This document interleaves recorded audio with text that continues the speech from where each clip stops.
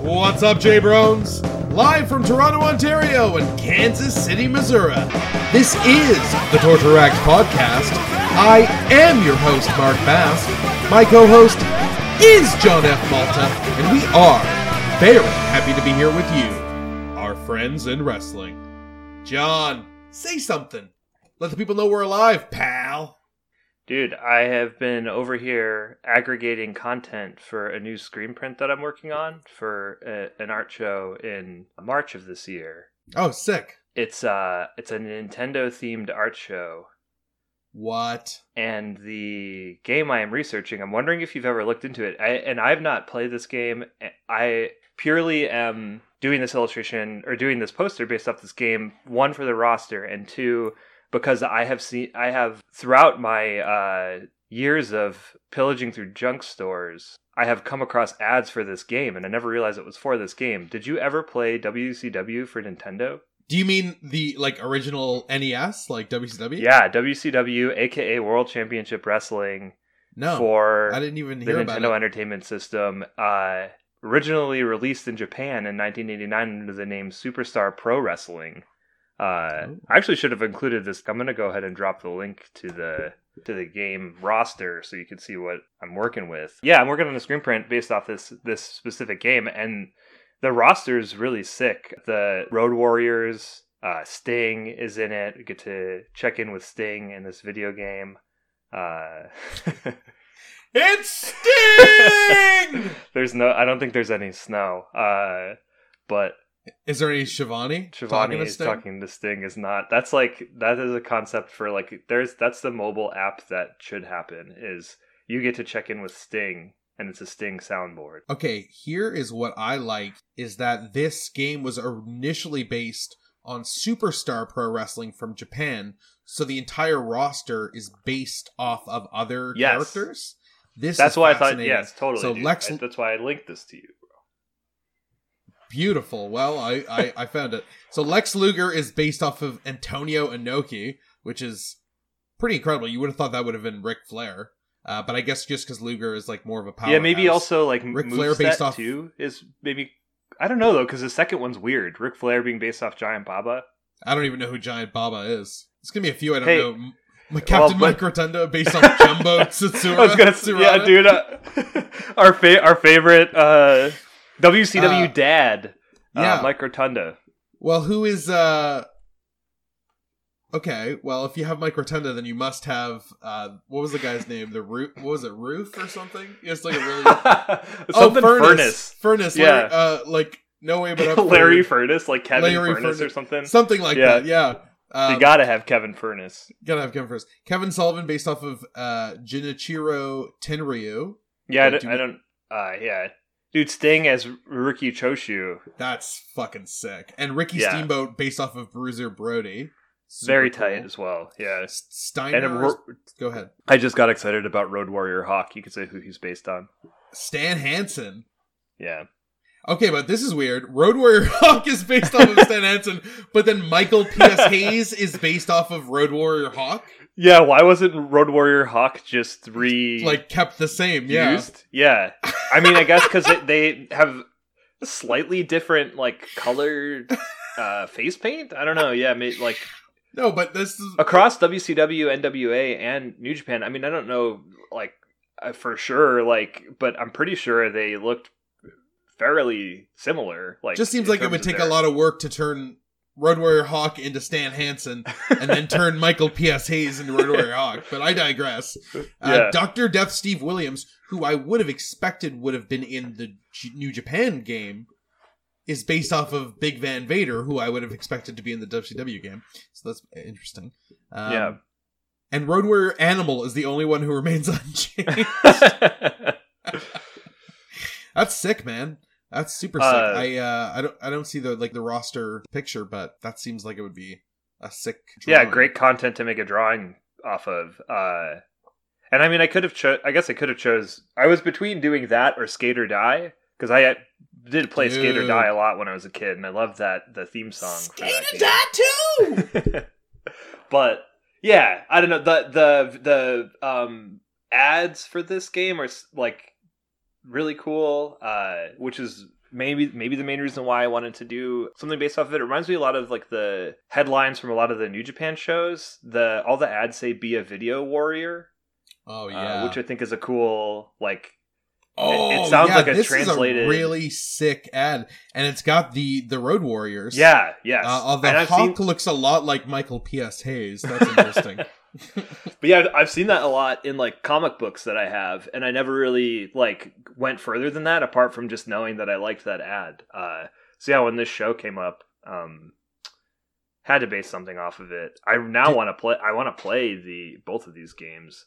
Dude, have you ever kind of emulator or ROM for it? Oh yeah, that would be very easy. Have you ever played any of the WCW PlayStation games, the first disc-based games? Yeah, but I don't really remember them because I don't think I liked them very much. Oh, they're absolutely hot. Do you remember them? I've never played them, but I have spent hours, I'm serious, hours on YouTube watching the character select screens. Because this was right when they first like put full motion video. So they had the actors like record like promos, but most of them are like the wrestlers cutting promos on the player, like, you can't pick me, you're not good enough to pick me, which I think is like a weird reverse psychology move, but it's just like the worst promos. You can tell nobody wants to be there on filming day at all, and some people are just like unintelligible. I think they did one for like Ahmed Johnson on the WWF side, and it's like absolutely marble mouth. You can't hear like a word he's saying. Get ready for what that stupid little grin off the face, cause it's time to meet the real superstar of WWF. And I'm gonna beat you, and no one gonna come save your sorry carcass. Just make sure you got plenty of insurance, punk. I actually have the, like, on a shelf. It's not here though. I had the actual like one of the PlayStation games on a display shelf with like some wrestling figures, but I don't in the move. I don't know. I'm gonna link you.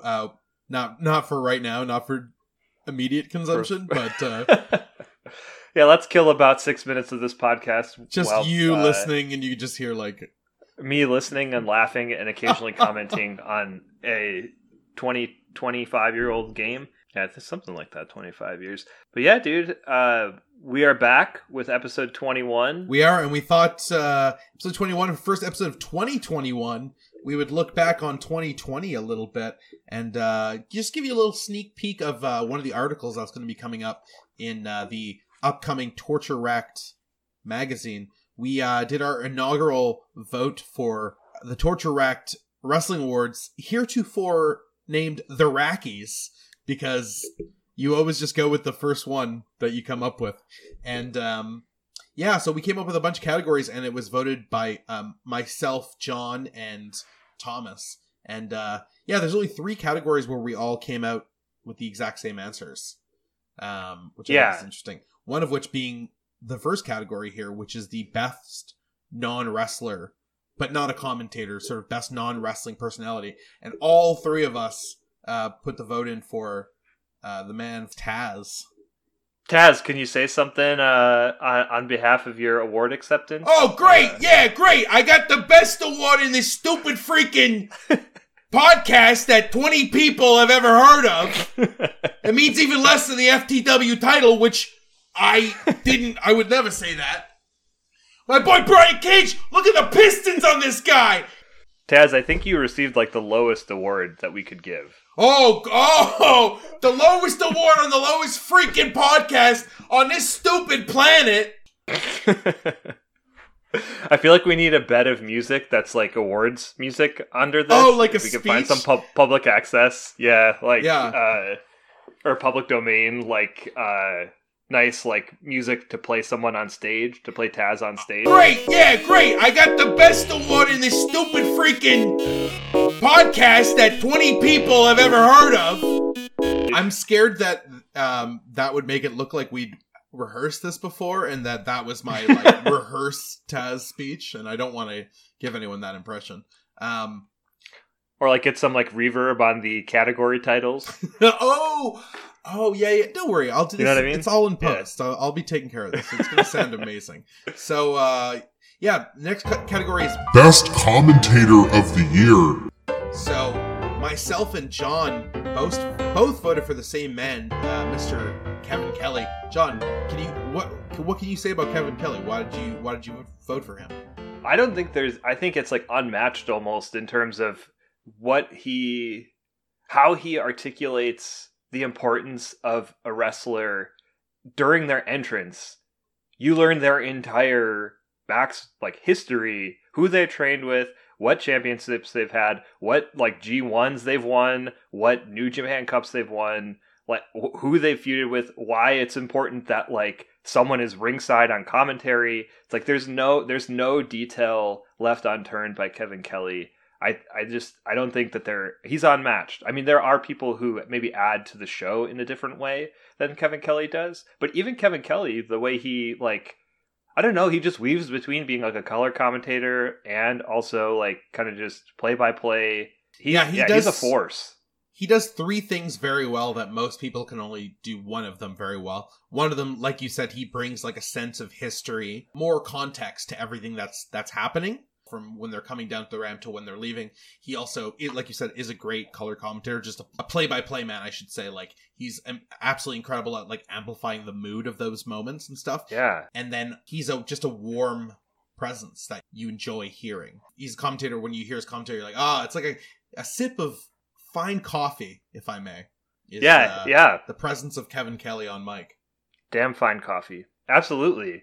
Thomas picked Excalibur. I was just going to say, yeah, there's just a lot that I've learned about New Japan from Kevin Kelly and secondarily also Chris Charlton. Like both of them, sure. I think just do such a good job of letting us know like why someone is doing a moonsault, why like Sonata does a moonsault because he was trained by the Great Muta, and why Okada has such a fluid moveset because he was trained by Ultimo Dragon. And I only know and remember those things because Kevin Kelly is always reminding us about it in the best possible. And for some reason, like it just comes off in a way where it's just like this guy cares so much about like what is happening in ring and the history of this company, and he really wants us all to know it.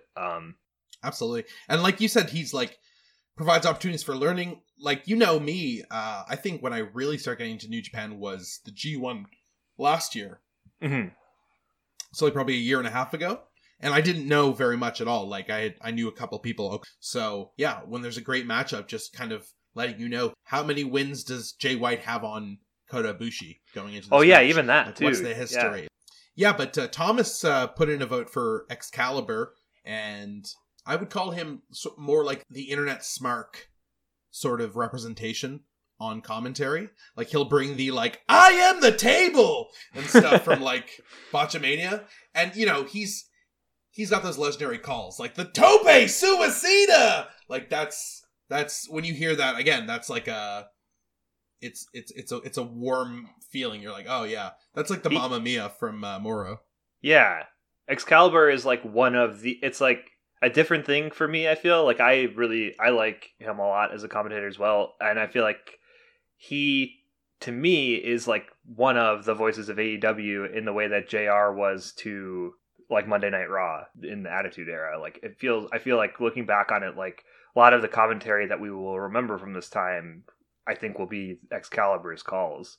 Yeah, I think so too. Out of the current Dynamite. When I think of it, I think of like Tony and Excalibur, and how I'm always mad at Jim Ross these days. Yeah. He can't even put someone over for just a second. Like, he's introducing a new character on Dynamite last night. What was his name? Danny Limelight?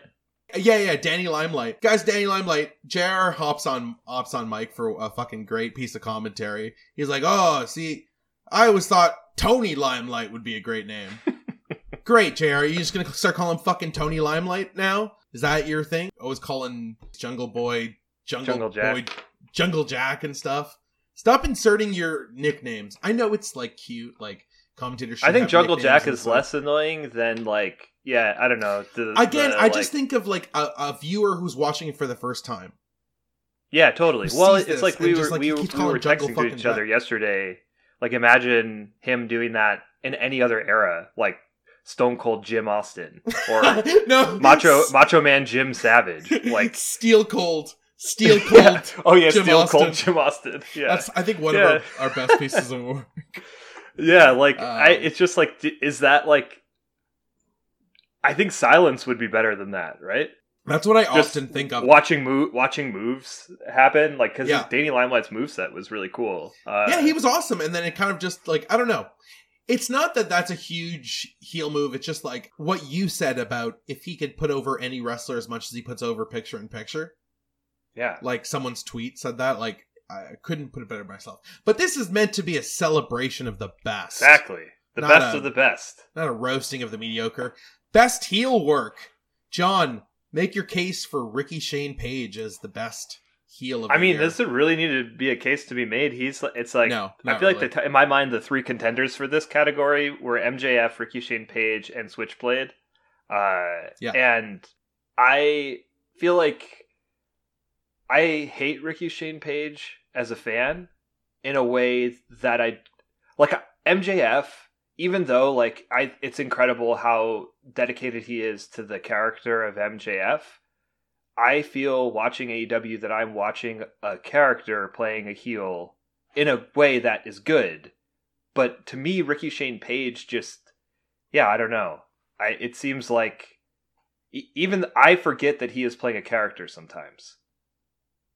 Him and Nick Gage seem to me to actually hate each other. Like MJF isn't going to go spit in Jon Moxley's face afterwards. It seems to me that I know that's probably not going to true for Ricky Shane Page or Nick Gage as well. Maybe they really do hate each other, but I think it is also all probably character work, right? Or am I being worked by GCW and they actually do hate each other?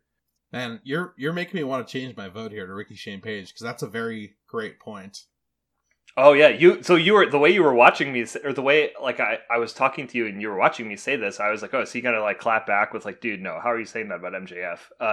And I'm not meaning this as a dig to MJF because I think he is an expert heel, but I think it's he's a fun heel to watch. It's like you're watching someone so hateable because it's fun to hate him. I don't know. I'm trying to think of something to compare it to in other media, but it's a different experience than Ricky Shane Page, where it's we don't know.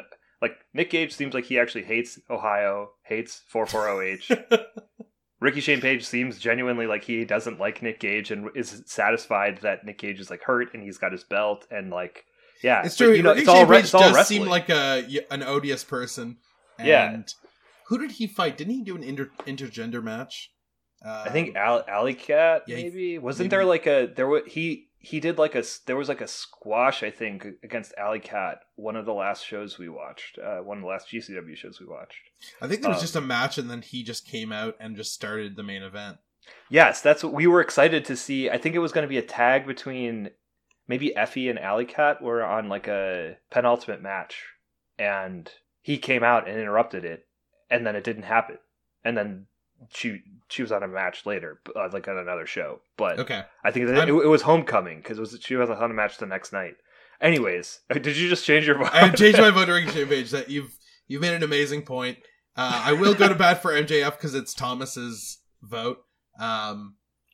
He yelled in the face of a child whose father died that week. He is always he is committed. He is, character. but see, he is fully committed to the character. Yeah, and so is Ricky Shane Page. I don't know. Yeah, I'm not trying to argue. They both are, but I see what you mean. It just there's more verisimilitude with GCW because it just is more realistic seeming in a weird way, even though it's over the top. But yeah, MJF, his speech against Moxley, I did think that was being shoehorned in a little bit, making it political.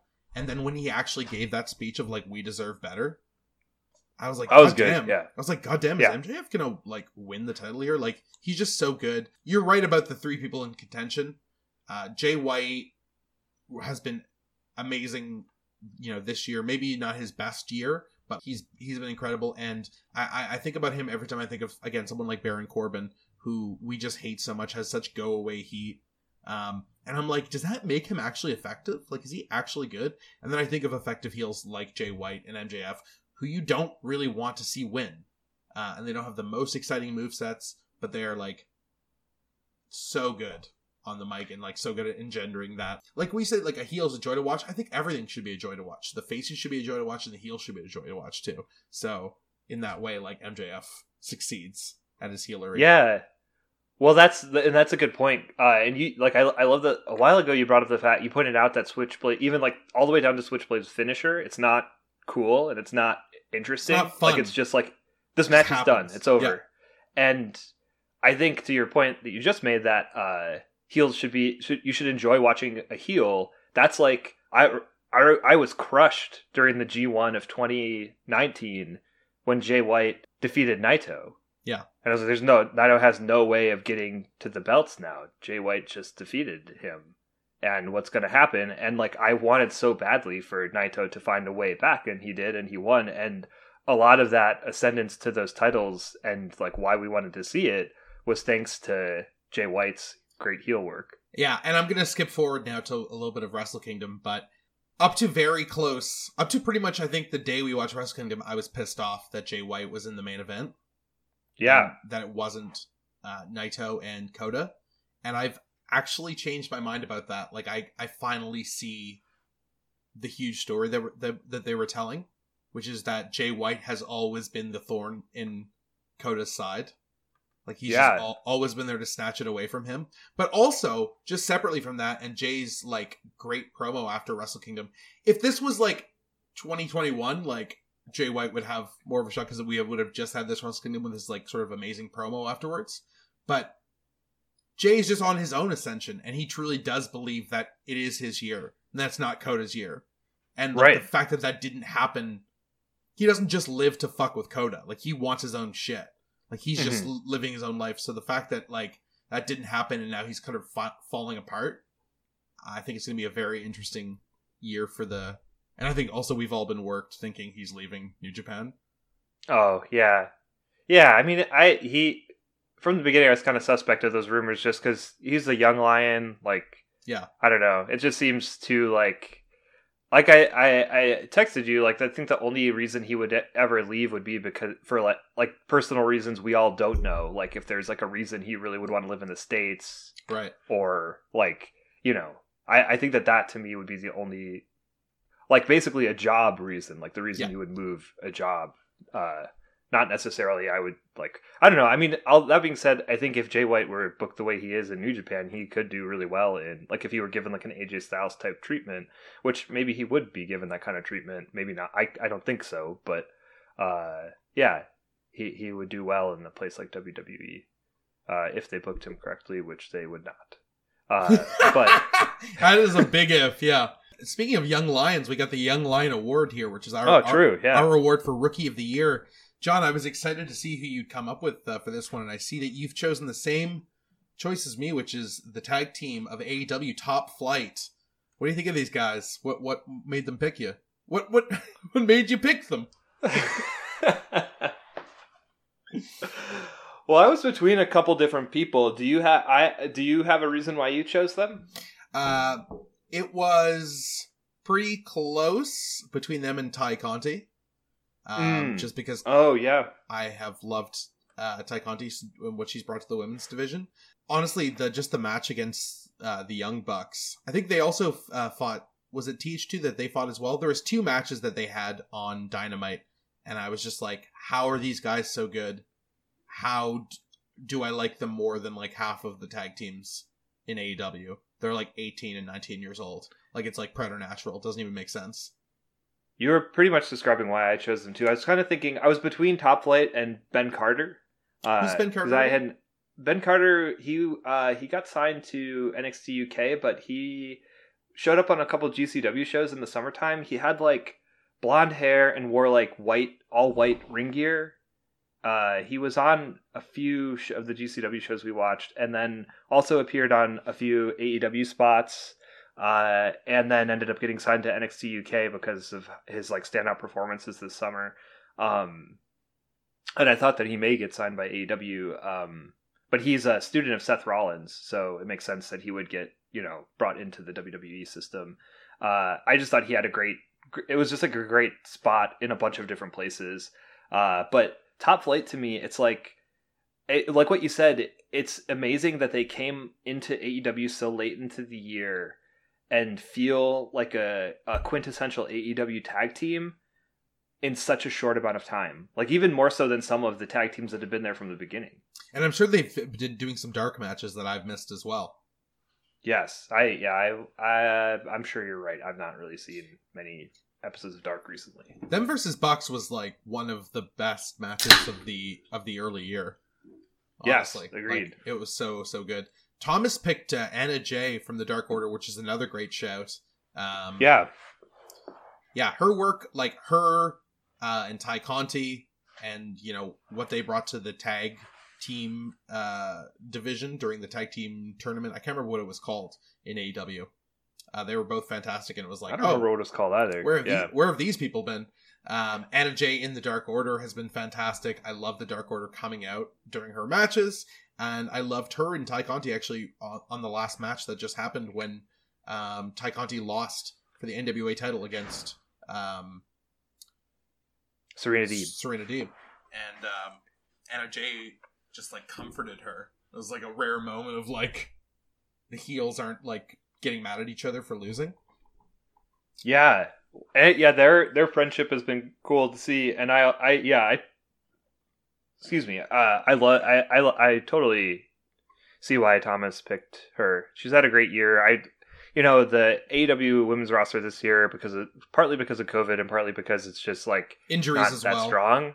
Yeah, it's just like I feel like it's like we've been waiting for people to stand out and kind of have memorable matches and just kind of like rip it up. And Anna Jay is someone that I feel I would done that really well. I would definitely put Ty Conti up there as well. Same. Yeah. Yes. Absolutely. Best title defense of the year. This is the first category we've all split on. I actually changed mine. I had the same answer as yours, but what made you change it? Yeah, you changed it from... So my response to the best title defenses of the year was the IWGP Never Openweight belt, and that was Mark's initial as well, but you have changed it to the TNT Championship. Why did you do that? Okay. Match-wise, IWGP Never Openweight is absolutely the winner. It probably has the best title defenses out of... any promotion we've watched. The matches between Shingo and Suzuki. Kenta and Goto also fought at Wrestle Kingdom. Kenta dropped it to Goto. Goto then went on to face Shingo at New Beginning, and Shingo beat Goto. Nice. And that match was incredible. All of those matches I just mentioned were great. And I missed a couple of those, I think. But yeah, no, I totally... That was my feeling. And then I thought about, like, what belts... Did I actually care about that it was defended, like the belt itself? And those were just like matches that I really loved. It wasn't the fact that they were going to like win the Never Openweight that really was compelling to me. They're just great matches. AEW World Championship, you could make a case for as well as now. IWGP Heavyweight, you could not make a case for because all those evil matches were shitty, right? So it's like you take that out of the running. AEW, you absolutely can say that, but there was something about that TNT Open Challenge that was happening with Cody, and like when he fought, like I was so excited to see who he was going to fight every week. When it was like That's a really good point. Yeah, Kingston, Ricky Starks. I know there was more people on the roster as well that he fought. Like people like Sean Spears. I don't think it was Sean Spears, but like, yeah, I loved those. And like him losing to Brody Lee was like one of the most shocking matches. Oh yeah. For me. Well, and the how fast it was, and then Dark Order's sort of, taking dominance over. Established. And then Cody winning it back from Brody. And now, of course, dropping it to Darby, although I guess that probably would be in the new year. But anyway... Just that Cody run of defending it, that was probably just my favorite. I don't know, when I think about it, like title defenses, like, and I actually think about it like that. That and the AEW title are pretty close, but yeah, I felt like I didn't know who was going to win, and with the AEW, it was pretty clear that like Mox was going to hold on to it. Yeah, I loved it. It was a new title that got introduced this year, and I loved the defenses. Thomas picked the AEW World Championship. It's hard to argue against that. Like, Mox defended it all year against Brody, against Jake Hager, MJF, Darby Allin. just like a lot of excellent matches. He is a great champion. I don't think that's the last we'll hear about Jon Moxley on this list. Yeah, I wonder. Well, that's true. And like in thinking about that, I wonder. Like, obviously, Mox will have a second title run at some point. Who do you think he beats in the future for the world title to win it again? Yeah. Like, let's say, like, they probably have like another year's worth. Like, Kenny is probably going to hold the belt for a while, and then Hangman will get it. Then Pac maybe. Hangman would have to win it, lose it to a heel, probably. Probably Pac for their long-term feud, and then Moxley wins it from Pac. We're always wrong, so like this is Mox versus Pac would be a sick, like Mox against the. I mean, those seeds could have been planted though. The Lucha Brothers are helping. We're helping Mox yesterday. Oh, like imagine like that, like long term. I don't know, like his Pac's allies are helping Mox. I don't know. I feel like the AEW for like.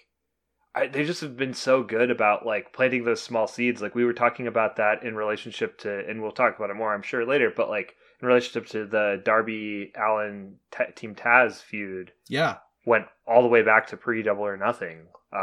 Which at the time, Taz doing a backstage interview with Darby seemed kind of insignificant to me. I don't think it really like. I didn't think that it was going to turn into this near year long feud that's been really fun to watch and doesn't feel like stale at all. But yeah, our next award category is one that I named the Barbed Wire Bunkhouse Award, the award for best death match or street fight. Mark, who'd you give this award to? Another 3-way split, which I am actually seriously confused about. I thought this was going to be a slam dunk. I picked the Best Friends versus Proud and Powerful, the Parking Lot Brawl. The only 5-star Meltzer rated hardcore bash of the year.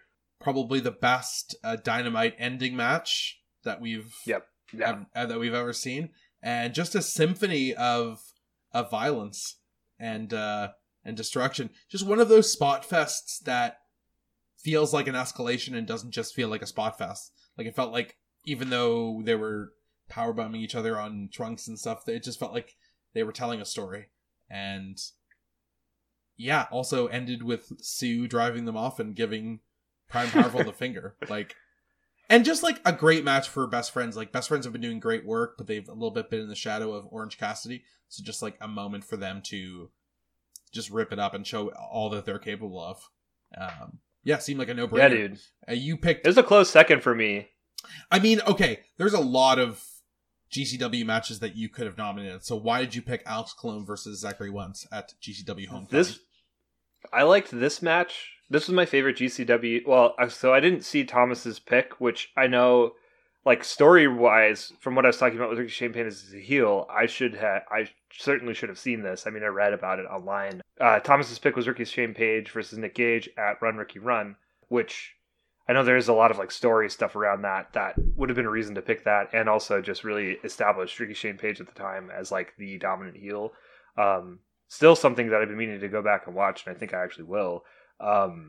But so a lot of times with like death matches, specifically death matches in street fights, it's like you see a lot of the same stuff, and not that we saw a lot of the same stuff in Parking Lot Brawl, but in Alex Colon versus Zachary Wentz, I feel like I saw things in that match that I didn't think humans were capable of surviving. And they've stuck with me. That was if you remember, recall in your memory, GCW Homecoming Night 1, it was a preview for Tournament of Survival, so you knew it was going to be like wild. The match itself, I felt like, was crazier than anything that happened on Tournament of Survival. It was like Zachary Wentz's, one of his first death matches, if I'm remembering Kevin Gill's commentary correctly, that he wanted to try a death match, and this was his attempt. And there was just moments where like there was it was the GCW death match where like he did like some kind of like senton 540 to the outside through like glass table, like multiple glass tables, barbed wire. And it's just like, and they both just got up and like at the end of the match, both of them got up and walked away. Like Alex Colon is an absolute monster. And like another person, I don't know, it's something with GCW. Like, there's this, like, I wrote in the fourth issue of Torture Act about how when I was a kid, Mick Foley's death matches made wrestling seem more real to me. Like, that people were really getting hurt, people could die. I would say that is true for a lot of GCW's death matches too. It makes it feel very, like, kind of like a bit like terrifying to watch in like a fun entertainment sort of way. Where it was terrifying. There were some times when people in GCW didn't have their wrists properly taped for some of these. Yeah. Light true. spots. Yes, that Joey Janela would point out frequently. Yes. So, but yeah, that match just really like blew my mind in a way that I think a really good death match would. And I felt for this category, I wanted to pick like a true death match and not just like a street fight. That's fair. I'm watching the highlights right now and watching Alex Colon dig the light tube into Zach's forehead. And stuff. It's like all of that stuff. He either throws him off the top turnbuckle to the outside, and he like flips, or he does some kind of flip to the outside and misses Alex Colon and gets. It's like the last spot of that match. There might be fire in it too, or it's close to the end of the match. Maybe not the final spot. I think they do some in-ring stuff after. I haven't watched. Oh my lord! Yeah, we saw it, but it stuck with me. I remember after feeling like, here we go. This could have been the main event. Yeah, that match just kept escalating it, and in a way where I was just like, my mind was blown. So that's Spanish fly off the top rope onto another sheet of glass. Oh my lord! Like basically a Styles Clash off the. They're covered in blood by the end of this. They're absolutely drenched in blood. Great choice, Johnny. Our next category here is best. Oh no, it's the Torture Act. I should be the one to announce this one. Go ahead, my friend.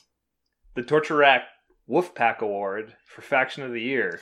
This is the award that I argued we should not have because it was boring and all the factions were stupid this year. John, please defend a faction that allowed its leader to get absolutely hornswoggled by Dick Togo like 8 times in a row. I knew that was going to like really knock down LIJ for you. I chose Los Ingobernables de Japón for this category, LIJ. Mostly because I was thinking about not necessarily. I was like, I felt like if you got too like into the weeds about like if you started giving points for like, well, that was the smartest faction, then like maybe give it to Bullet Club because they,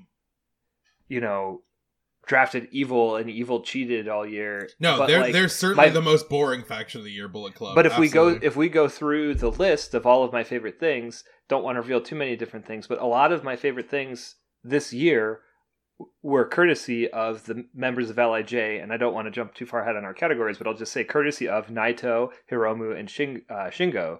All 3 of them are in top spots in sort of the top categories of the Rackies.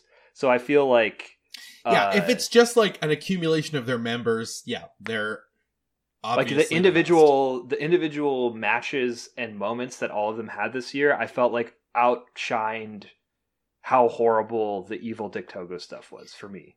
You chose the Dark Order along with Thomas. Under duress, I chose something, which was the Dark Order, because it was basically an elimination game, which was... I did not like LIJ this year. I thought they were dum-dums. Bullet Club was super boring. Can't really recall anything Chaos or anyone else did in New Japan. On the WWF side, I mean, it could have been Retribution because they were so awesome, and T-Bar is such a cool name. But yeah, and then I thought AEW, it's like Inner Circle's the big faction. I kind of cringe when they come on TV these days. They're just going to kind of take up a lot of screen time. Even though I like the individual members and stuff. So they're fine, but I wasn't going to be like, they're my best faction. I had the same thought about Inner Circle, where it's like, well, a lot of them had memorable matches, and also, like, if you were kind of going to do it in a more, like, ignoring your personal sort of opinions and kind of doing it in a more... objective, like who had great matches. Objective, like, who had the best year, like, best matches, best... Yeah, who was the smartest faction... They had great feuds with Moxley, but I think that was mostly last year. This year, like, the MJF stuff's interesting. They're not my favorite faction. Dark Order I choose as the best turnaround of a faction that was like we used to make fun of, and they turned out to be pretty great. They're the only faction I can think of making an impact in my head, like other than Bullet Club obviously interfering, which was annoying. Them standing out on the entranceway while the match is going on and like sort of intimidating people. That was the only like memorable faction thing I could really think of. And I'm very interested to see sort of where the story goes now that they've lost their beloved leader. And they seem to be flirting with Hangman. Yeah. I'm liking that. The Tope Suicida Award for Best High Flyer. You cut this to the last minute, John. You chose Rey Fenix, who I almost chose also. This was the hardest one. Yeah, there's so many people you could go with for this category. But I don't know, man. Yeah, Phoenix deserved an award. And are you changing yours? You were gonna go. We're gonna all go for Rey Fenix on this because I thought you were gonna be the one who was gonna talk about Alex Zane. Oh yeah, I mean he was a contender for sure. That's why I waited so long. But just in retrospect, like thinking about like I don't know, just anything Rey Fenix does, like it's all so fluid, so good, so energetic, and who he's just so consistent. Like in all of his matches, he deserves this award more than anyone. Yeah, he really does. Yeah. I was just trying to shine a little bit of love onto GCW, but there actually is a considerable amount of love. Quite a bit. It's funny, not to jump to the next category, but we now have 2 categories in a row that are unanimous, and I think also like the de facto person for this award, which you can go ahead and...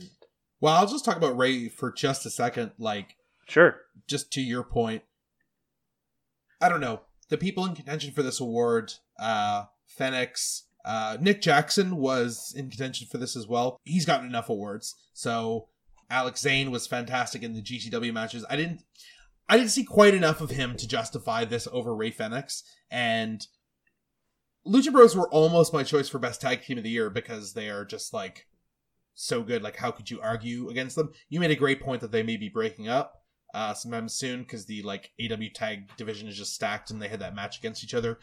Yeah, you know, another high flyer that I had on my mind for this award was Hiromu, actually. But because Hiromu kind of like functioned a little bit like during COVID as a heavyweight, I felt like, you know, his high flying tactics were used, but I don't think to their full ability in the way they were like in the Ospreay match. I was going to say Ospreay was in contention as well, but just like spent most of the year like not wrestling. If we're going memorable high flying spot of the year, Ospreay jumping over the turnbuckle, clearing in the Okada. G1. Kenta Kobashi Award for Haas of the Year. We all picked the stalwart Tomohiro Ishii.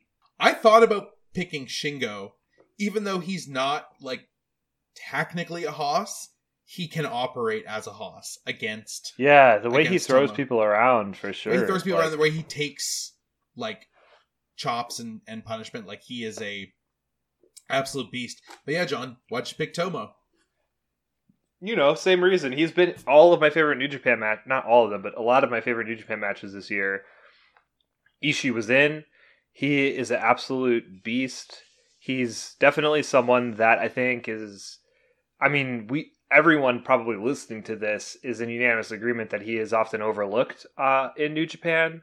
As, you know, he gets his featured matches with people like Shingo, and Jeff Cobb, and they're memorable and they're sick and hard hitting and sometimes hard to watch, but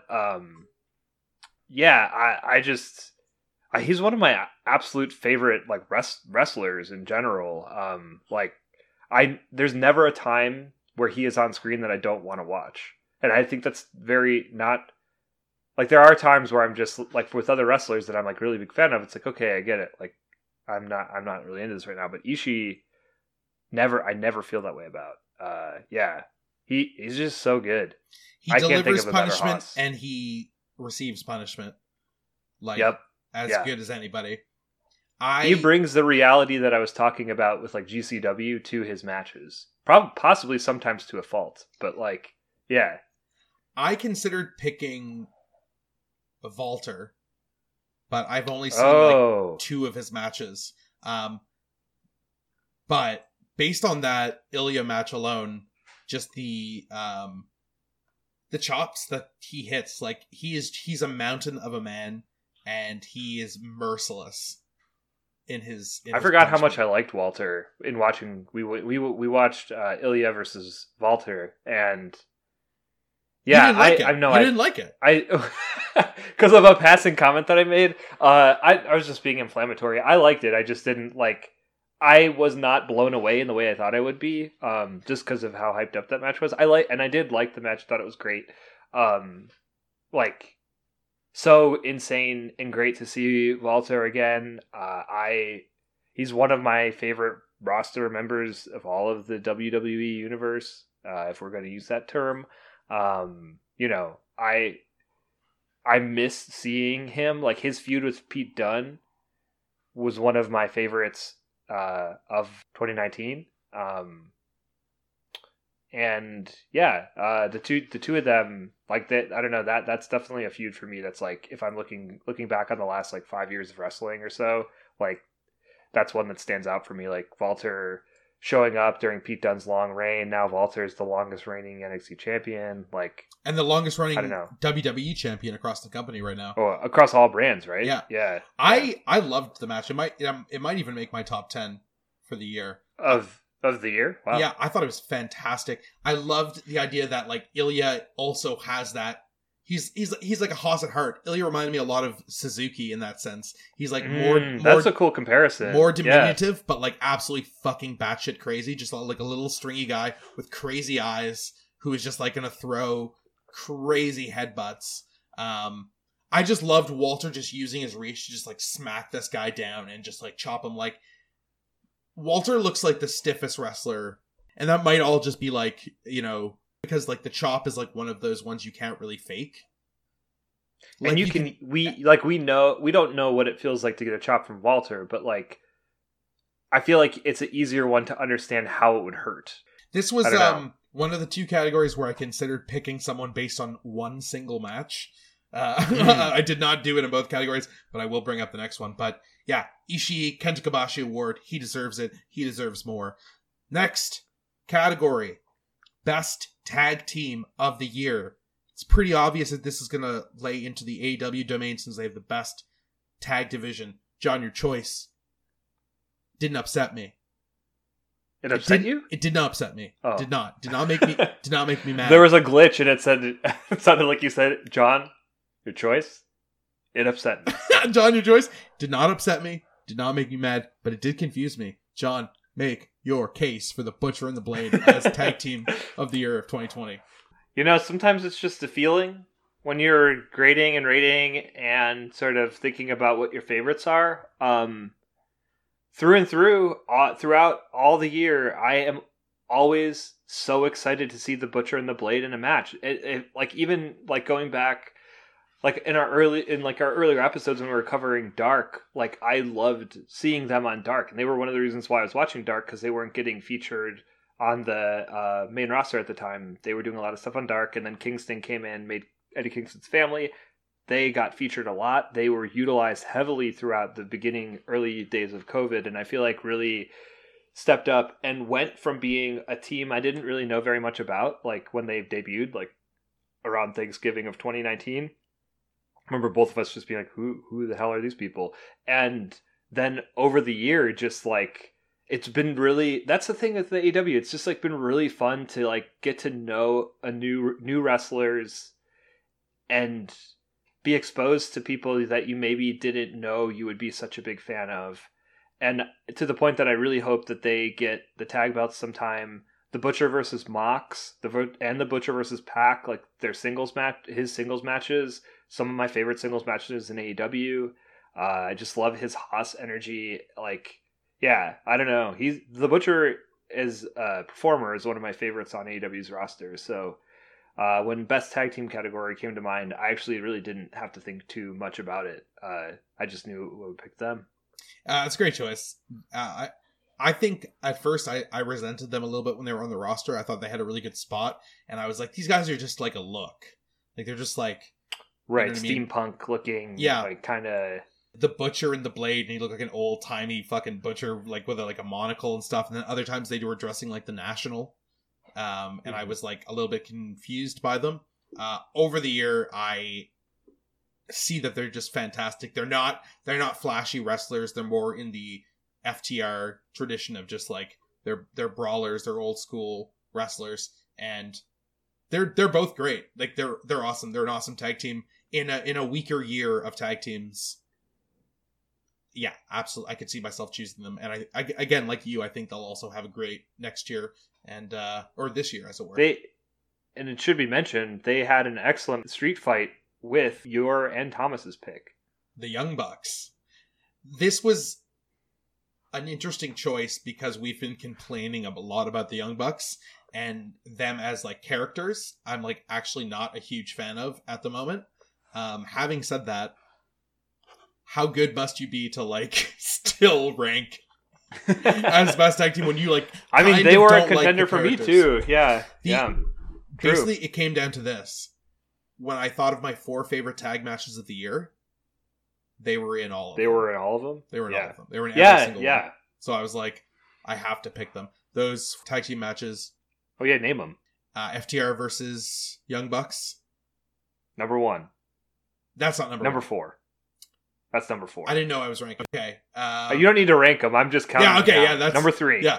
The Young Bucks versus Kenny Omega and Hangman Cowboy Bebop. Number 2. FTR and the Young Bucks versus the Butcher and the Blade and the Lucha Bros. One of my favorites from the year 2. Number 1. I literally can't remember what the other one was. They were in 4 of my favorite matches.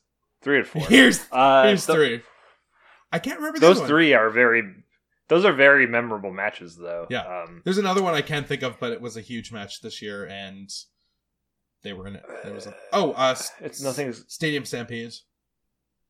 They were in that. That's not a tag match, but that wasn't a tag match. No. Yeah. Okay, maybe it was. Maybe it was only 3. But those 3 are very very good matches. Those are very 3 matches. Those are very 3 matches. Yeah, Thomas picked it as well. That's not hard to believe. Thomas is a ride or die Young Buck fan. So just imagine like how much we like these guys and we don't even really like them. He likes them even more. Next category we have greatest grappling gal, female work rate of the year. We split on this category. John, you all 3 of us. All 3 of us. John, you picked Sasha Banks from WWE. Why did you pick Sasha Banks? The women's division in WWE is one reason why, maybe the only reason why I keep watching their pay-per-views. I mean, I know we haven't watched the recent ones, but just going back through the year and thinking about like what standout women's matches or women's performers there were, like Sasha Banks is just so good. And her long feud with Bayley this year, I felt was one of the more memorable, like, female storylines. And you didn't even see their best match at Hell in a Cell. Their defining match. No, I think I watched that. Oh, did you? Okay. Sorry. Yeah. I watched that. I definitely did. That was the only thing I watched on that show, I think. I remember thinking that the card was very short. And then I was like, oh, I don't have to watch all these other matches. I'll just watch this. Oh, sick.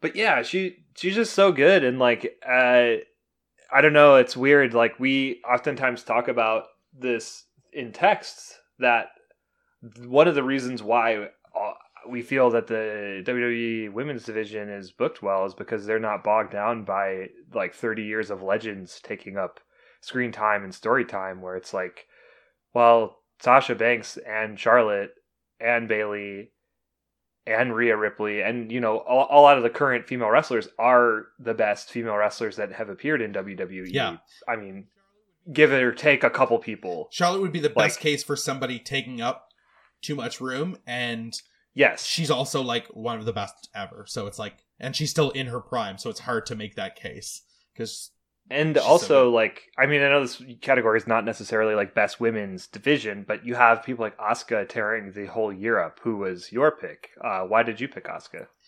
I feel underqualified for this award. having not seen a lot of like the great Stardom stuff that like Thomas has been watching. Likewise, yeah. Having not been watching NXT, which I am guessing this award should actually go to Io Shirai. Like, I'm guessing if I watched all of Io Shirai's matches, I would have picked Io Shirai.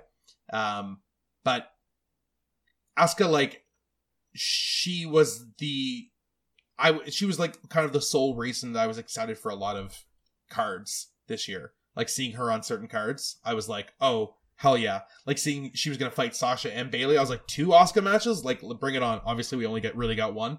But, yeah, every match that she had, I thought was, like, really good, even on crappy cards. She just buoyed my enjoyment of WWE so much. And just had a great run with the championship. I mean, she wouldn't have if Becky Lynch and Charlotte Flair wouldn't have been out, probably. But the fact that she was, I was like, let's just celebrate that we got a year of just, like, of Asuka. I love Asuka. She was awesome.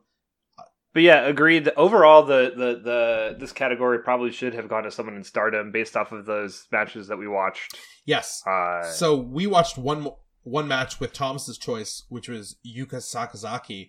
I can't remember who her opponent was, but I almost just picked Yuka Sakazaki just because it was such a great match, but it felt like a cop-out to pick a wrestler who I've only seen one match of the year. Obviously, she was in AEW a little bit last year, but yeah, due to COVID, they lost their Joshi wrestlers in AEW. They lost Britt Baker and Chris Statlander for most of the year, so another person I considered was Thunder Rosa, the NWA champion, but yeah, just felt like I hadn't seen enough of her matches to really make that call. I think this year, that's like one thing I want to start getting into more is I want to subscribe to Stardom's channel, maybe over like in the summertime. Yeah. Or maybe now too. I know Thomas, I think, subscribed to their network, but yeah, I genuinely do want to see more Stardom and really only watch WWE because they have a strong women's division, and I'm positive that the Stardom division is even stronger. So at the moment is the only thing that, like, yeah, they have over AEW in that sports entertainment sort of landscape. And NJPW, which is amazing, doesn't have their own women's division. So and we've just slept on NXT this year. So yeah, that's absolutely something we need to get better at. Okay, here we go. Best Bout Boy. Male work rate of the year. John, you chose the current NJPW Never Openweight champion, Shingo Takagi. You know it. I mean, just listing his matches: Shingo versus Okada, Shingo versus Suzuki, Shingo versus Ibushi, Shingo versus Ishii, Shingo versus Goto. He has had... Is there anyone in New Japan that he hasn't had like an incredible match with this year? You can even name people he hasn't had matches with, and you can just imagine how good they are. Like, that's how good he is.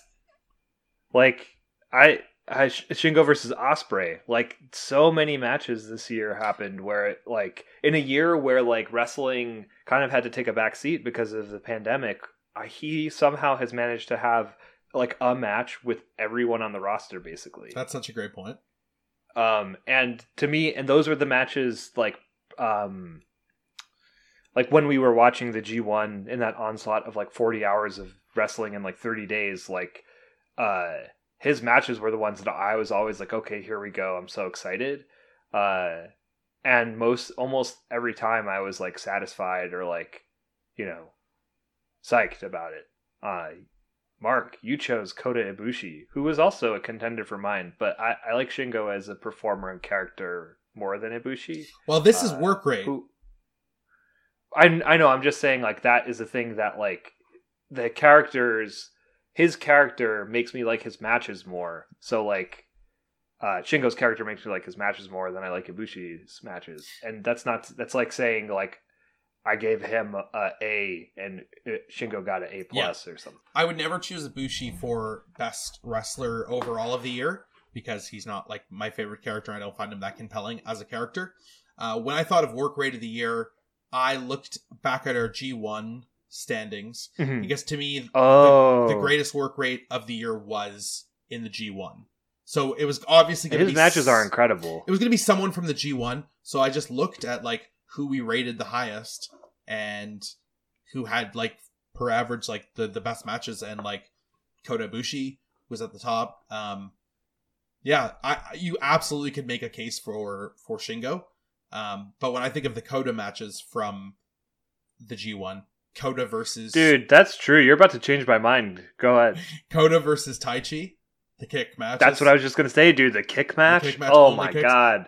Well, wait a minute. Yeah, you might be changing my mind here. Kota versus Suzuki? I was about to say Kota versus Suzuki was incredible. Yeah. Obviously, like, Kota versus Jay White, I thought was fucking great as well. Kota versus Okada at Wrestle Kingdom last year is like one of the best matches of the year. Like, when I just stacked it up, it was just like, oh, obviously this is Kota's year. Like, you just changed my mind. Boom. Unfortunately, Kota Ibushi. We do not have a good representative for Thomas's choice, which is You must be enraged at Thomas's choice. Oh, is that because he was in the stair match? Yeah. I wasn't 100% sure if he was, but yeah, now that I think about it, because I said that he didn't go. I actually just started his most recent match that he had in November before we started recording this. I wasn't able to finish it, but I'm gonna put it on again later, because apparently he's had some great matches this year or last year, and I look forward to seeing more of them. The Stairfest, not for me. I like it as a conceptual piece of art, I suppose, and I like that we've talked about it, but like in practice, if I'm not sitting there drawing and I'm just staring at a screen for 30 minutes, I don't want to just see people staring at each other. But dude, yeah, like we don't need to get into it. Please, it's like let's Dick not. Togo. We've talked about it too much. Yeah, there should be some like hot button issues that we just move on for, and you're absolutely right that's one of them. Moment of the year. So this is our favorite moment of professional wrestling. John, you had an easy one. Naito winning the heavyweight intercontinental belts. You were there. It literally cut to you on camera. You know it. Yep. Yeah, I don't know. Like, was there any? There's not much to say. Was there anything else that even came into conversation for this? No, there's no doubt. There were a few of these categories I had thought about for a while, but yeah, there was no doubt that this was the moment of the year. It's like the moment of professional wrestling. My professional wrestling watching as an adult, I would say, will probably be defined by that moment. There will be other things that I'm like excited about, but I don't know, just something New Japan really like reignited my love of professional wrestling, and just being on that journey to seeing Naito win those belts and actually being there for it. I don't know. I don't know that like there will be another. Hopefully at least one more time in my life will experience that kind of like long-term storytelling that rolls out over years, and then I get to experience the sort of finale in person. Like it's like most people, a very rare moment. Most people live their whole fucking lives, John, without getting even a sliver of that kind of catharsis in their lives. Do you know how many things in my life are unresolved? Good lord.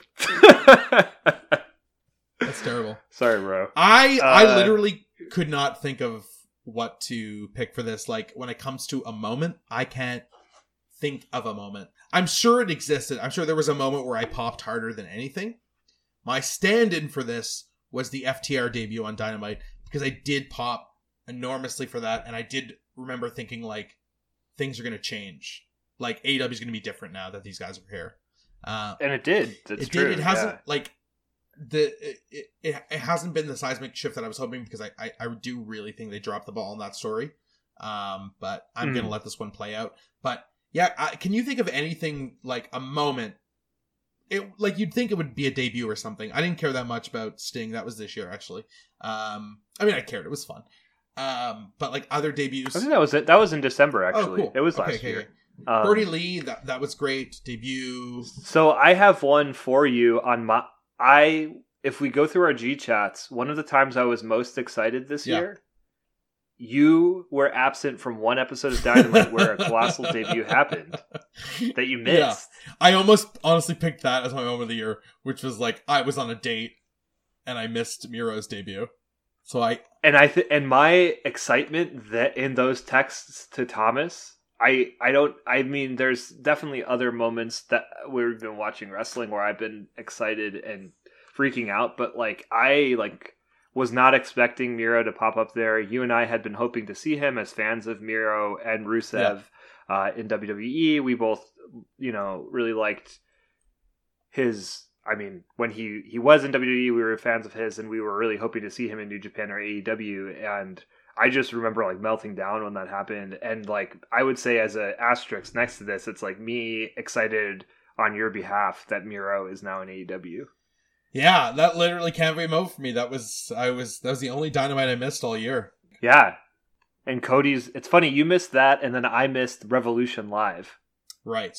We both missed, like, crucial AEW live moments. Thomas chose Cody's moonsault off the steel cage, which, I mean, that was a crazy spot, and I think... I'm just going to say it, because no one else has the balls to say it, but I'm going to say it. Thomas is on the Nightmare Family payroll. He's getting kickbacks. I bet his dog Max and Pharaoh hang out all the time. Thomas is at home in one of the jogging, like the Nightmare Family jogging sweatsuits. Yeah, he's got one. He's at home now listening to this. Sitting there being like, what the... How does he know? Thomas, I'm calling you out officially. I demand that you respond.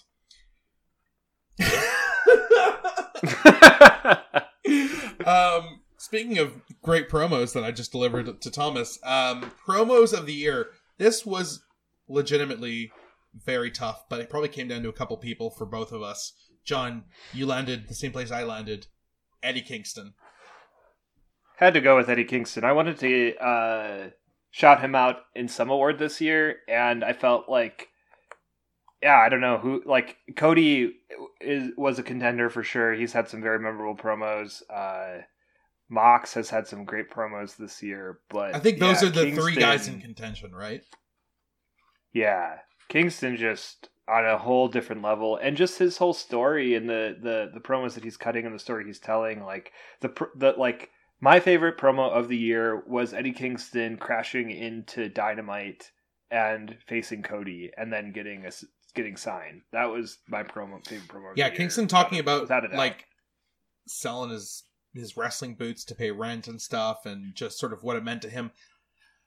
That thing that you said before about MJF playing a character, as much as I love Mox, I see that, like, I can see him playing that character. Yes. But when I see Eddie Kingston, I don't think that. I'm just like, this guy lives and breathes this. He's the only guy that you could make a case for that's why he's there.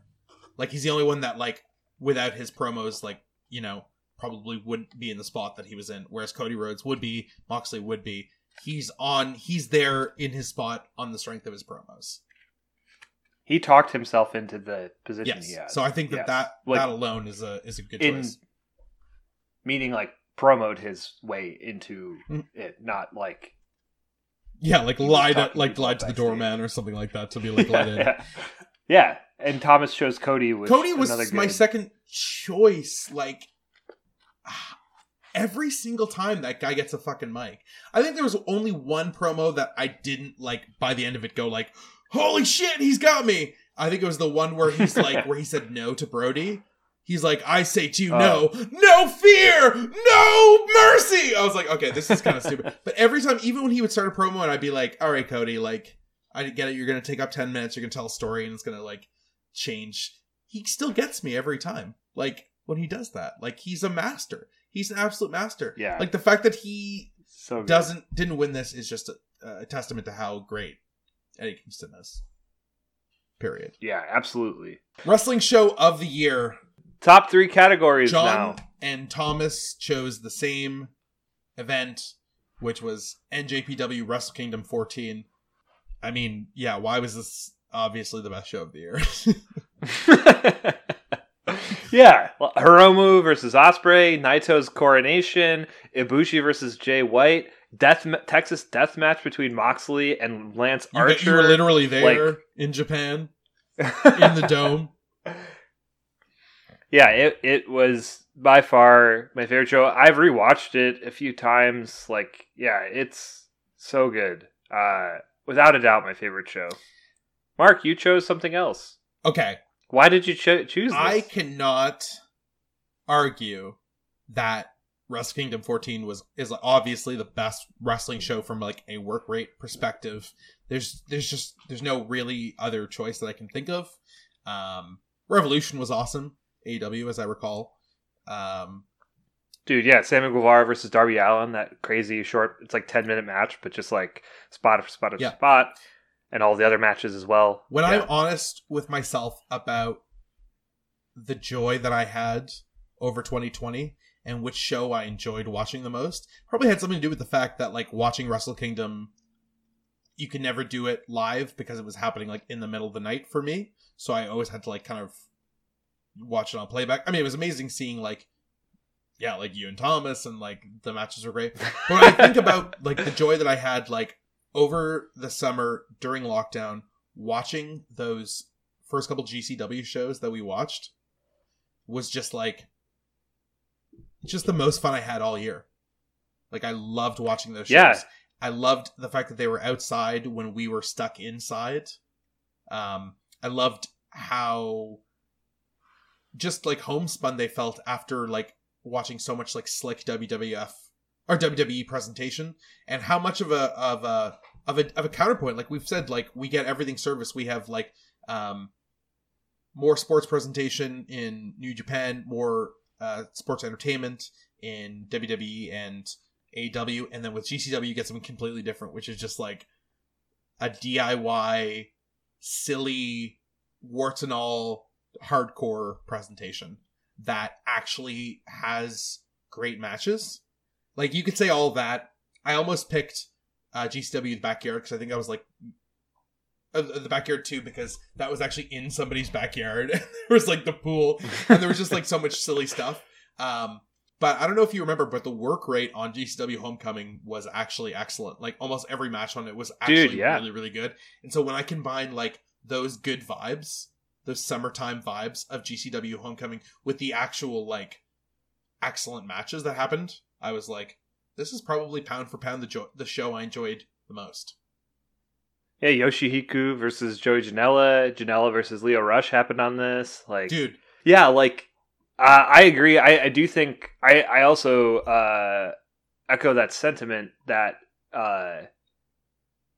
that was like the early days of lockdown where we were watching GCW. I feel like I will be nostalgic for that. Like I like ordering a pizza from like my favorite pizza place in New York, firing up GCW, watching the Spider-Nate Web ad like 45 times with you and Thomas in prep for like a show that you know is going to be so fun to watch. Yeah. Like regardless of what happens or who wrestles each other, like every show, like the Backyard 2, GCW, the World. Dude, the World 2 where the guy blew up at the end. Like, I was watching that at Thomas' house just like shocked.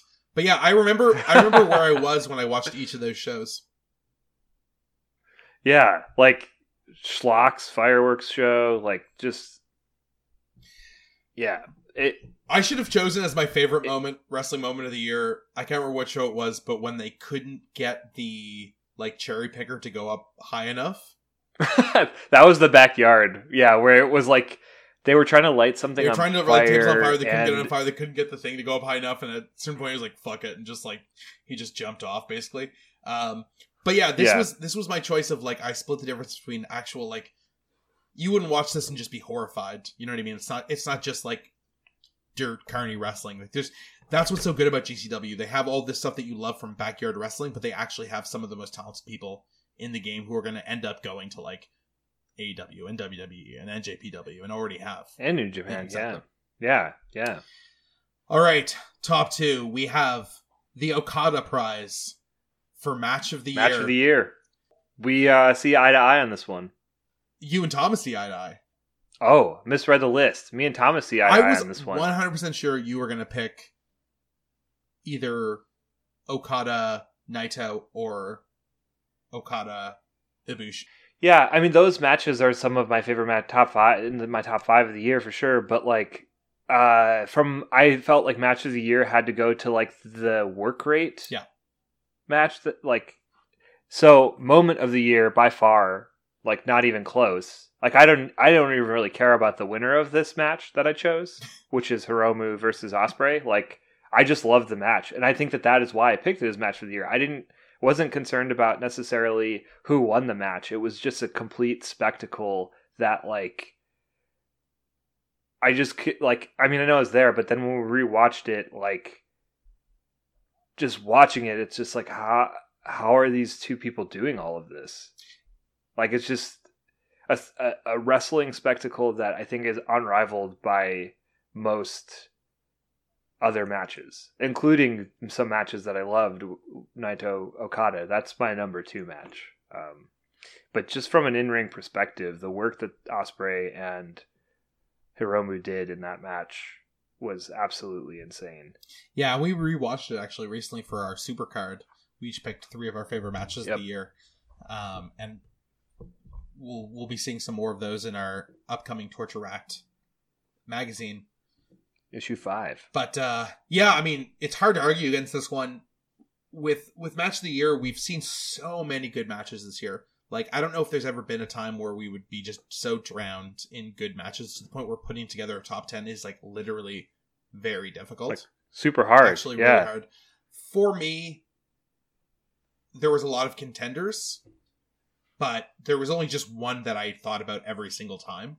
Like, every single time I was like, okay, well, obviously Cowboy Bebop versus the Young Bucks from Revolution is in the conversation. And there were other ones that I swirled around, but I felt like I had to think about them too much, where I never had to think about this one.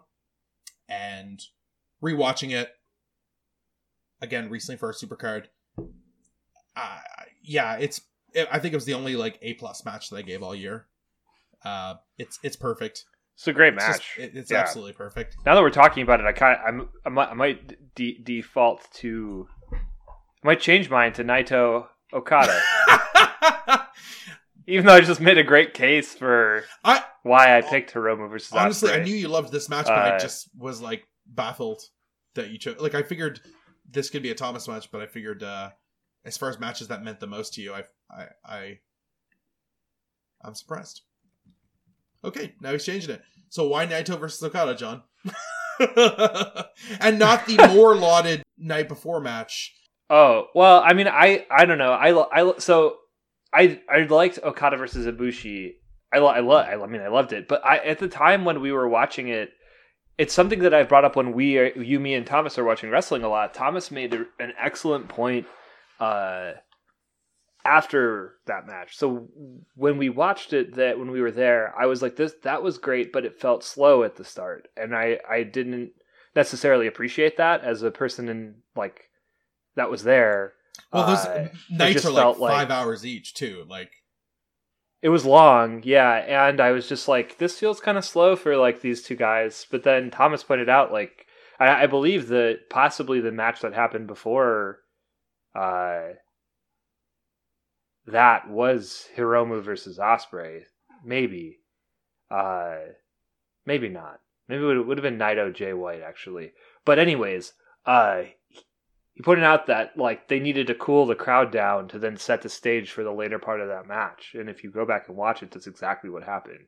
And I think about that often when a match starts out slow, because we're so conditioned to like barn burner AEW opening matches that are like 20 minutes and it's just bell to bell, crazy, wild moves and spots, or even the singles matches like Pac versus Butcher, Una versus Dustin, like those matches are like short, like maybe 8 minutes, 7 minutes, and they're just move, punch, lots of strikes and stuff. So there's not a lot of like breathing room, whereas that match has a lot of breathing room. But Naito versus Okada, I mean, for what I just said earlier, why it was my moment of the year, it has to be my match of the year. Like you said, very few people even get to experience the kind of like narrative catharsis that I experienced while watching this journey that Naito went on. And, you know, it's just the match itself was great.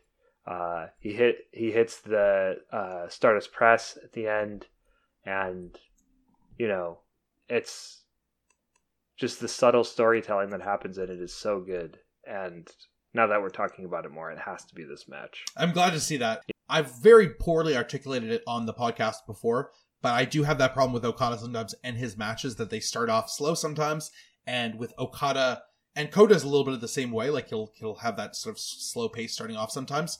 So putting the two of them in the ring together, Like, I do have that feeling. Like when they fought in the G1, I didn't think it was like that great a match. Like, it was a little bit too slow. But when they do have the time to like build that epic match, yeah, and yeah, Naito and Okada, another great match. Like, it's really hard to argue against any of these matches. They're all absolutely fantastic, and you should see all of them if you haven't.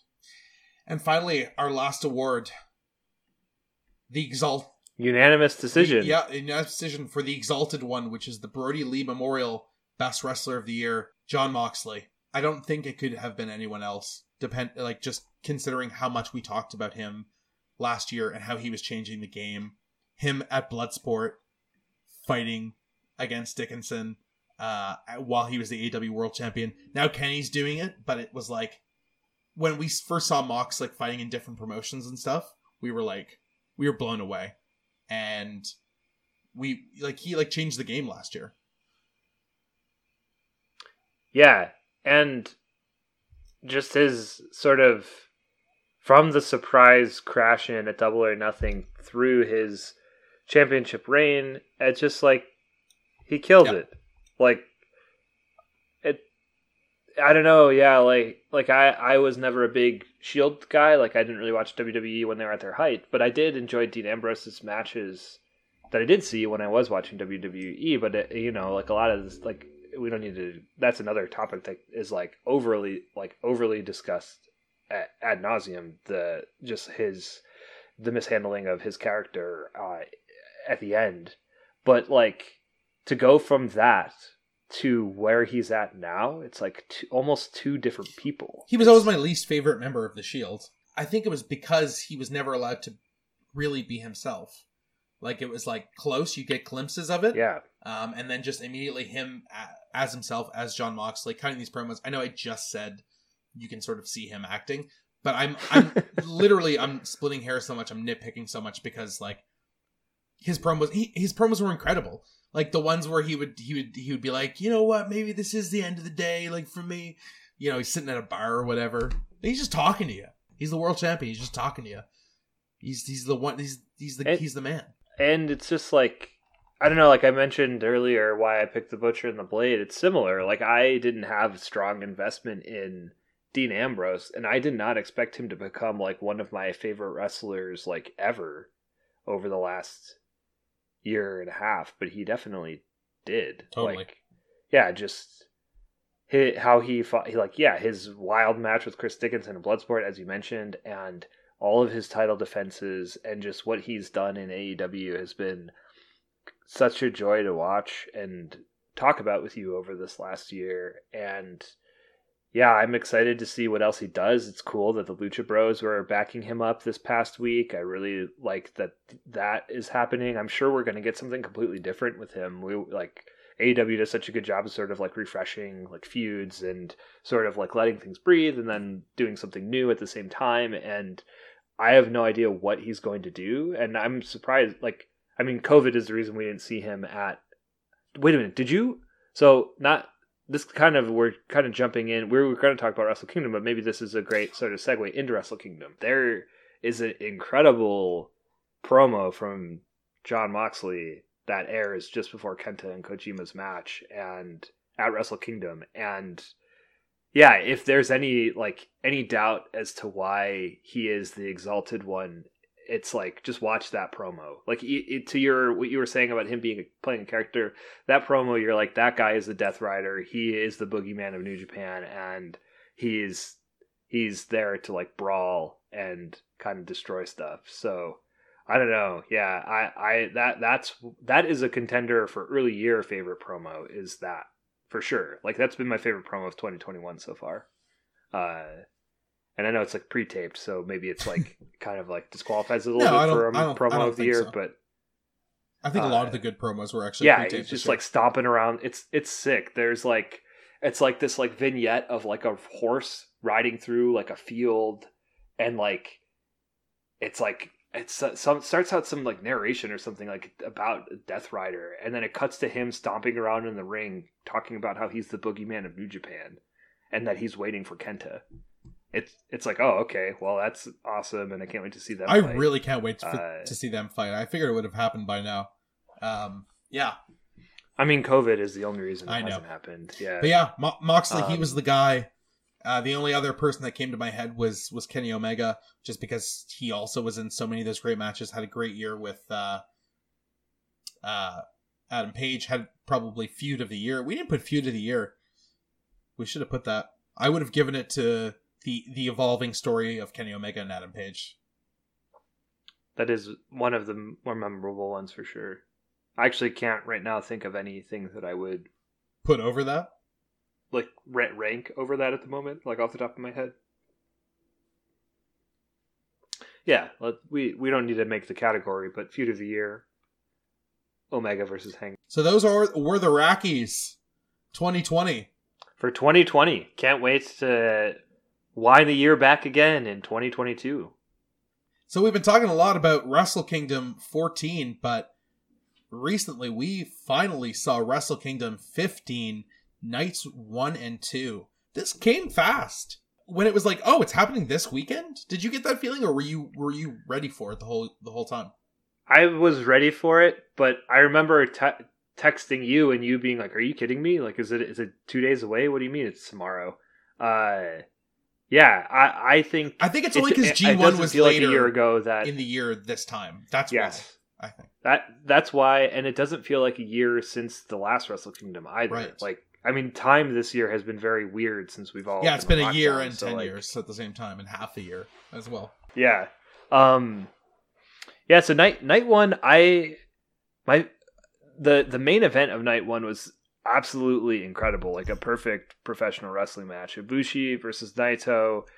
Ibushi wins, and just like the two of them have such good chemistry together. Like, they've had multiple matches against each other that are always good, and it's like a lot of times in New Japan, it's like these guys have fought a lot. How are they going to top what they've done before? And somehow, like, oftentimes New Japan, and specifically the wrestlers that are facing each other, find a way to do it. And absolutely the top of this card. Yeah, I was not sure if this was going to be the match of the weekend for me, but it ended up being the match of the weekend. Our only unanimous 5 stars also from the weekend.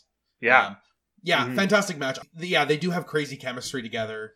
Oh my gosh, some of Naito's German suplexes on Ibushi, like right to the top of his head. Like, they're working on such a high level where like things can go wrong like so easily, but like they're just both such pros that they can pull off these insane moves. Yeah, there's something about the way they work together where it's extremely fluid while also seeming completely devastating. Like, it's like controlled chaos in a way that I don't know, there are a few other people probably that come to mind that have that kind of chemistry, but like it's just like, yeah, it's a intentionally unhinged match. I don't know, it's like, yeah, the two of them together, it's hard to go wrong, and they really, this was my favorite match of this Wrestle Kingdom by a far margin, I will say. Sad to see Naito lose his belts, but I think it was time, just based off of, you know, where's there to go at this evil moment? Debacle. It's like what else is he gonna do? Like, he beat Okada, and Ibushi, like, it's a fresh person who is now double champion, and when you look at Ibushi, it's like, how were you not champion before now? He's just like, yes, absolutely, carved in marble. Like, makes no his back, his shoulders makes absolutely no sense. He looks like he's like 25 and he's like in his late 30s. He's incredibly athletic. He's almost 40. Doesn't even make sense. But yeah, that was match of the weekend for me. Absolutely like a perfect match. Like, really, you really don't know. You're like you think about it. You're like, these guys have had so many great matches. How do they come out and have a great match? Like, it must be so hard. Like, oh, we've done this before. Like how to invent something that is different from what has been done before? Yeah, like, they had a incredible match at the G1 Supercard at MSG, and that match was similar. Like, a lot of scary, like, very like spots that seemed like potential career-ending spots, and somehow they both just came out of it okay. Like, absolutely incredible. Okada versus Ospreay was fantastic, obviously. I think I preferred their shorter match at the G1. Just a little bit more. But again, we are splitting hairs. This was a A plus, classic match. Yeah, I agree. Yeah, I think that the G1 match, I think that's the thing though, it's like they happen so close to each other. Like you mentioned that the G1 happened later this year, and that was just like, there were things that happened in the G1 match that I actually haven't seen before in a match. And I don't know, it's like in the G1, it's just like, it's such a different animal than like a Wrestle Kingdom like match where like, if there's a time limit, they're always fast, hard hitting. Yeah. Like, I don't know. Yeah, it's like a very, very different type of match almost. I think it was a similar match, but like twice as fast. In the G1. Yes. Yeah. Yeah, like that. Right. Yes. The Wrestle Kingdom match got more time, and like, I think was still very good, but yeah, the G1. I prefer the G1 match. I was not expecting Okada to go over. No. Yeah, they all of the Empire Which, lost. now that I think about, is actually probably the best sign for a wrestler, because last year Coda lost both of his matches, right? Like he lost against Okada and then lost against Jay White. So does that mean Empire's going to win big next year? Because you gotta lose big before you can win big.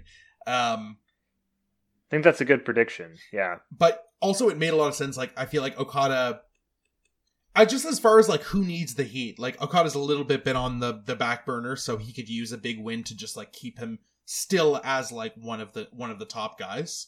And yeah, it'll be even better when Ospreay does take him over and becomes God, as it were. Tanahashi versus Great-O-Khan was fun. We like the Great-O-Khan and his I wouldn't write home about this one, though. Tanahashi won the match. It was like it was a solid, like, it felt to me like I mentioned that the reason I liked Hiromu versus Ospreay at last year's Wrestle Kingdom was it felt like a spectacle in like a work rate way. This felt like a spectacle in like a 1992 WWF way. Like Tanahashi is like this larger than life New Japan like superhero, and the Great-O-Khan also is like kind of this, and not that Tanahashi is like a diminished character or something, but Great-O-Khan is like, feels the most like actual like character kind of within the world of New Japan, just with his presentation. Yeah. Which I personally like a lot. And the match itself, I would say not super memorable, but like was fun to watch at the time. I will say this: the apart from a match you did not watch, Kenta versus Kojima, sick, hard hitting action, very worthwhile. Clock's in at 14 minutes 12 seconds. Like, great match, like solid. What you would hope from both Kenta and Kojima, and then, it's off the heels of that great Moxley promo I mentioned. So a lot of like hype going into this match, and just, it's two dudes who know how to throw down, just throwing hard punches and kicks. It's great. It's like what you want from like a professional wrestling match. The undercard, like the first three matches, I think were like, the first two, no offense to Romo and El Phantasmo, that was a fine match, but like the New Japan Rumble Rambo, I don't really feel like we don't need to talk about it. Night one had two great matches with Okada and Ospreay and Ibushi and Naito. I enjoyed Takahashi and Phantasmo. I did still not see Kenta, Kojima, or Dangerous Tigers versus GOD, so I will go back and check those out. But yeah, Tigers versus GOD was good. It just was another, like, their tag division just feels too familiar all the time. Like, we've seen GOD face a lot of different people. We've seen Dangerous Tigers face a lot of different people. It's a great match because all four of those wrestlers are so good. But, like, I don't know. Like, it's like, it would be, it just feels kind of like if AEW only had, like, SCU, the Young Bucks, and that's it. And they just faced each other. It's like WWE. Forever. It's just like the New Day and like the Usos facing each other. Right, the Usos. Yeah. It's just like, just give us some more singles matches with those guys. Like, I feel like for night one or night two, I have to rewatch Takagi and Jeff Cobb because the internet went absolutely bananas for this one. I think it's actually probably the most well-reviewed match of the weekend. Yeah, and we both liked it. I think like they both just had matches this past year that are like standout, like some of my favorite matches of all time, like Jeff Cobb versus Ishii. So I think like the potential like recency of those matches maybe. I think the recency of the G1 deflated a couple of these matches a little bit because we did see Shingo and Jeff Cobb just put on like sort of a clinic of the same matches, of the same moves we've seen them sort of put on, and it is still amazing like when like, you know, Jeff Cobb throws around Shingo like he's a ragdoll and stuff. But yeah, absolutely. Yeah, I didn't see anything from that match that I didn't feel like I'd seen before. But I think maybe that's just a fault as a viewer. I don't think there's anything wrong with the match. It just didn't blow up my world. Did you enjoy Sonata vs. Evil? Did you watch Sonata vs. Evil? I skipped it. We both skipped Sonata vs. Evil. Wow. I asked Thomas how involved is Dick Togo involved in this match. He said yes. I said no, thank you, and I think we should leave it at that. Fair enough. Like, we don't need to see it. Yeah, it's like I don't even need to say anything else about it. Hiromu versus Ishimori. I feel like they took it up another notch from the night before. Like, I had not seen El Fantasmo, and I thought that was a good match, and they had good chemistry. But like Takahashi and Ishimori, like this is the shit I'm talking about. This is the shit that I'm talking about. That match was sick. Absolutely fantastic. And Ishimori, another like standout for if we had sort of maybe, I don't know what kind of award this would be, but someone like not necessarily like almost like a mid-card award or something. Ishimori would be definitely a pick for me for that. He had a lot of cool matches throughout this year.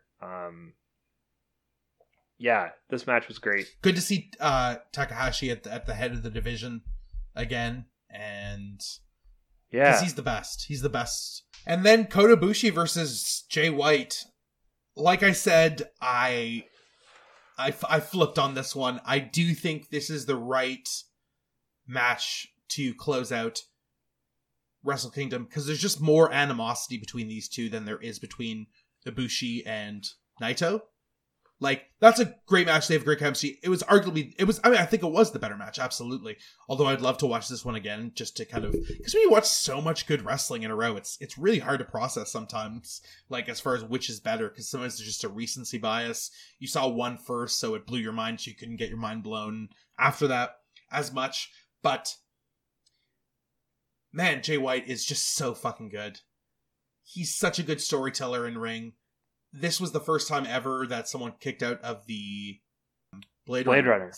Yeah. It's like if you look at it from like a production point of view, they got the highlight reel with Ibushi and Naito for like future like spots, and then sort of the final like the closing moments with Jay White. Like the win over Jay White is what's important, and then sort of the highlight reel of crazy moves and sort of fluid wrestling. Not to say that Jay White's bad in ring or anything like that, but just like you said, the match to remember is Naito versus Ibushi, and then the moment to remember is Ibushi finally beating Jay White and being the first person to kick out of the Blade Runner. Absolutely.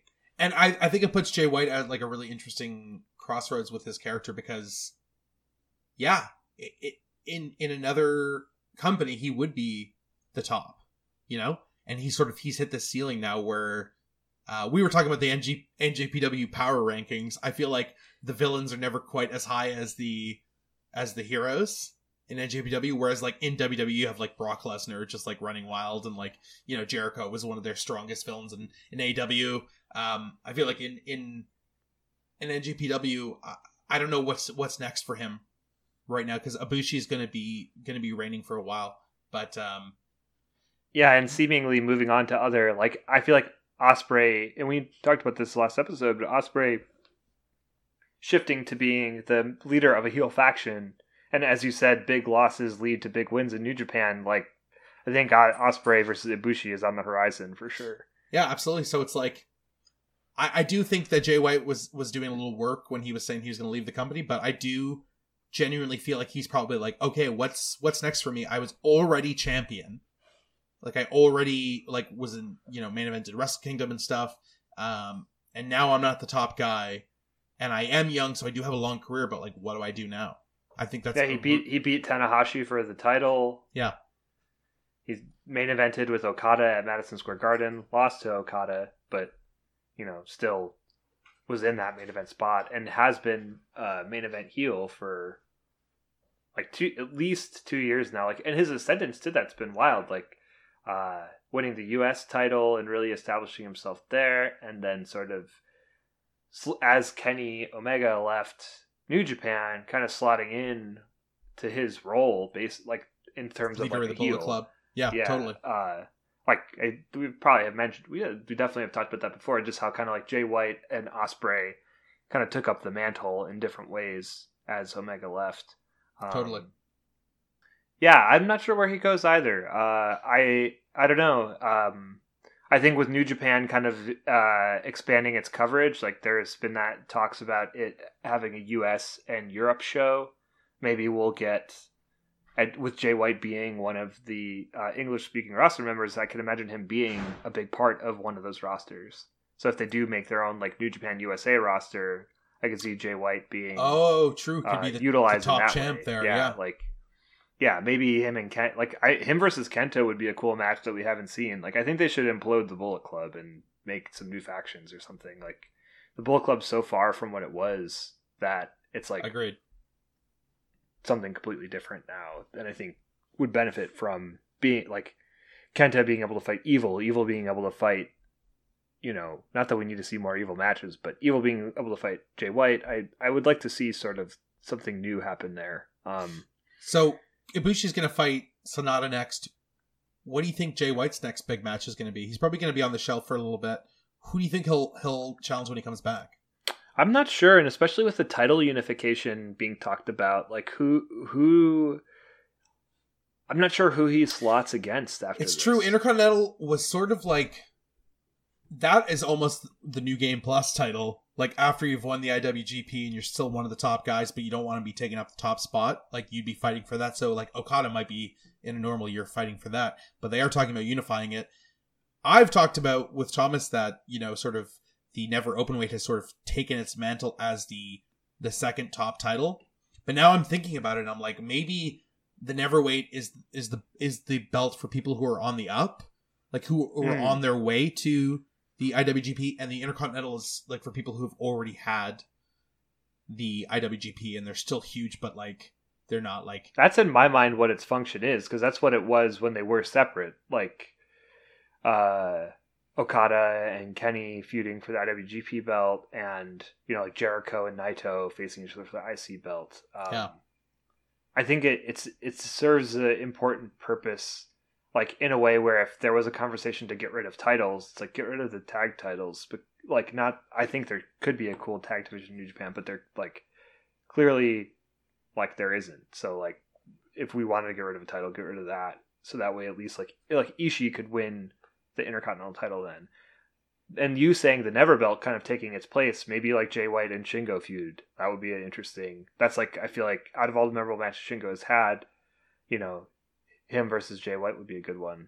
I'd love to see him fight his way from the bottom, to reestablish himself. Jay White. Switchblade? Yeah. So do you think, New Japan Cup is one of the next big things someone could win as they're going to challenge for the double championship? So Ibushi probably beats Sonata at New Beginning. Not probably. He will beat Sonata at New Beginning. Would be wild if Ibushi lost there. Who do you think wins the New Japan Cup then to face Ibushi at Dominion? I think they save Ospreay for Wrestle Kingdom next year. Yes. God, I'm not sure who wins the New Japan Cup. Because Switchblade would be weird because it's you're not going to have him lose to Ibushi again. That would be a strange move, I think. New Japan does rematches. I would have said Shingo before if he hadn't re-won the Never Openweight. Dude, I know who's going to win. Whom? Okada. Jinx, you owe me a Coke. We both said it. That's so cute. Of course it's going to be Okada. Of course it's going to be Okada when we get another Okada Ibushi. That's going to be awesome. Because Ibushi has to beat him as champion. And, obviously there's an argument to save that match for Wrestle Kingdom, but I think there's more story, there's a bigger story between Ospreay and Ibushi than there is at least in my opinion, Ibushi and Okada, even though they have like the history of their matches, I think like just sort of like Ospreay and Ibushi have been on the same level for so long, and now Ibushi is sort of edging Ospreay out, so there's like a bit more of, and Ospreay's trying to be this monster heel. I think there's like a bit more at stake there versus like, you know, just the sportsman, like basically Scottie Pippen and Michael Jordan feuding with each other between Ibushi and Okada. Yeah, really looking forward to that. That's going to be exciting. John, anything to say to wrap up the year 2020? So many highlights, so many matches watched. We should actually now, because it's only January 14th, so we've only missed, we could probably go back and do this. Let's keep a tally of how many wrestling matches we watched this year. Keep a tally, and we'll make sure to get grades for every one of them. This will be the first full year that we'll have the grades. But because that wouldn't be too hard to go back and see. Like, we watched Dynamite and New Japan so far, so I think like that'd be easy to quantify. Very manageable at this point. Yeah, we'll just have to keep a running count going. Next episode, we'll cover more of the comings and goings, what's going on our more recent episodes of Dynamite. Yeah, great episode, my friend. Great year. Looking forward to another year of this podcast with you. I like how we did 2 episodes in a row where we basically like did the closers of the year. This has been another episode of the Torture Racked podcast. You can follow my co-host John F. Malta at John F. Malta on all social media. You can follow me, Mark Bask, at Waste of Taste on Instagram. You can follow us on Instagram, on YouTube, on Patreon, on our website, and join the Torture Racked Wolf Pack.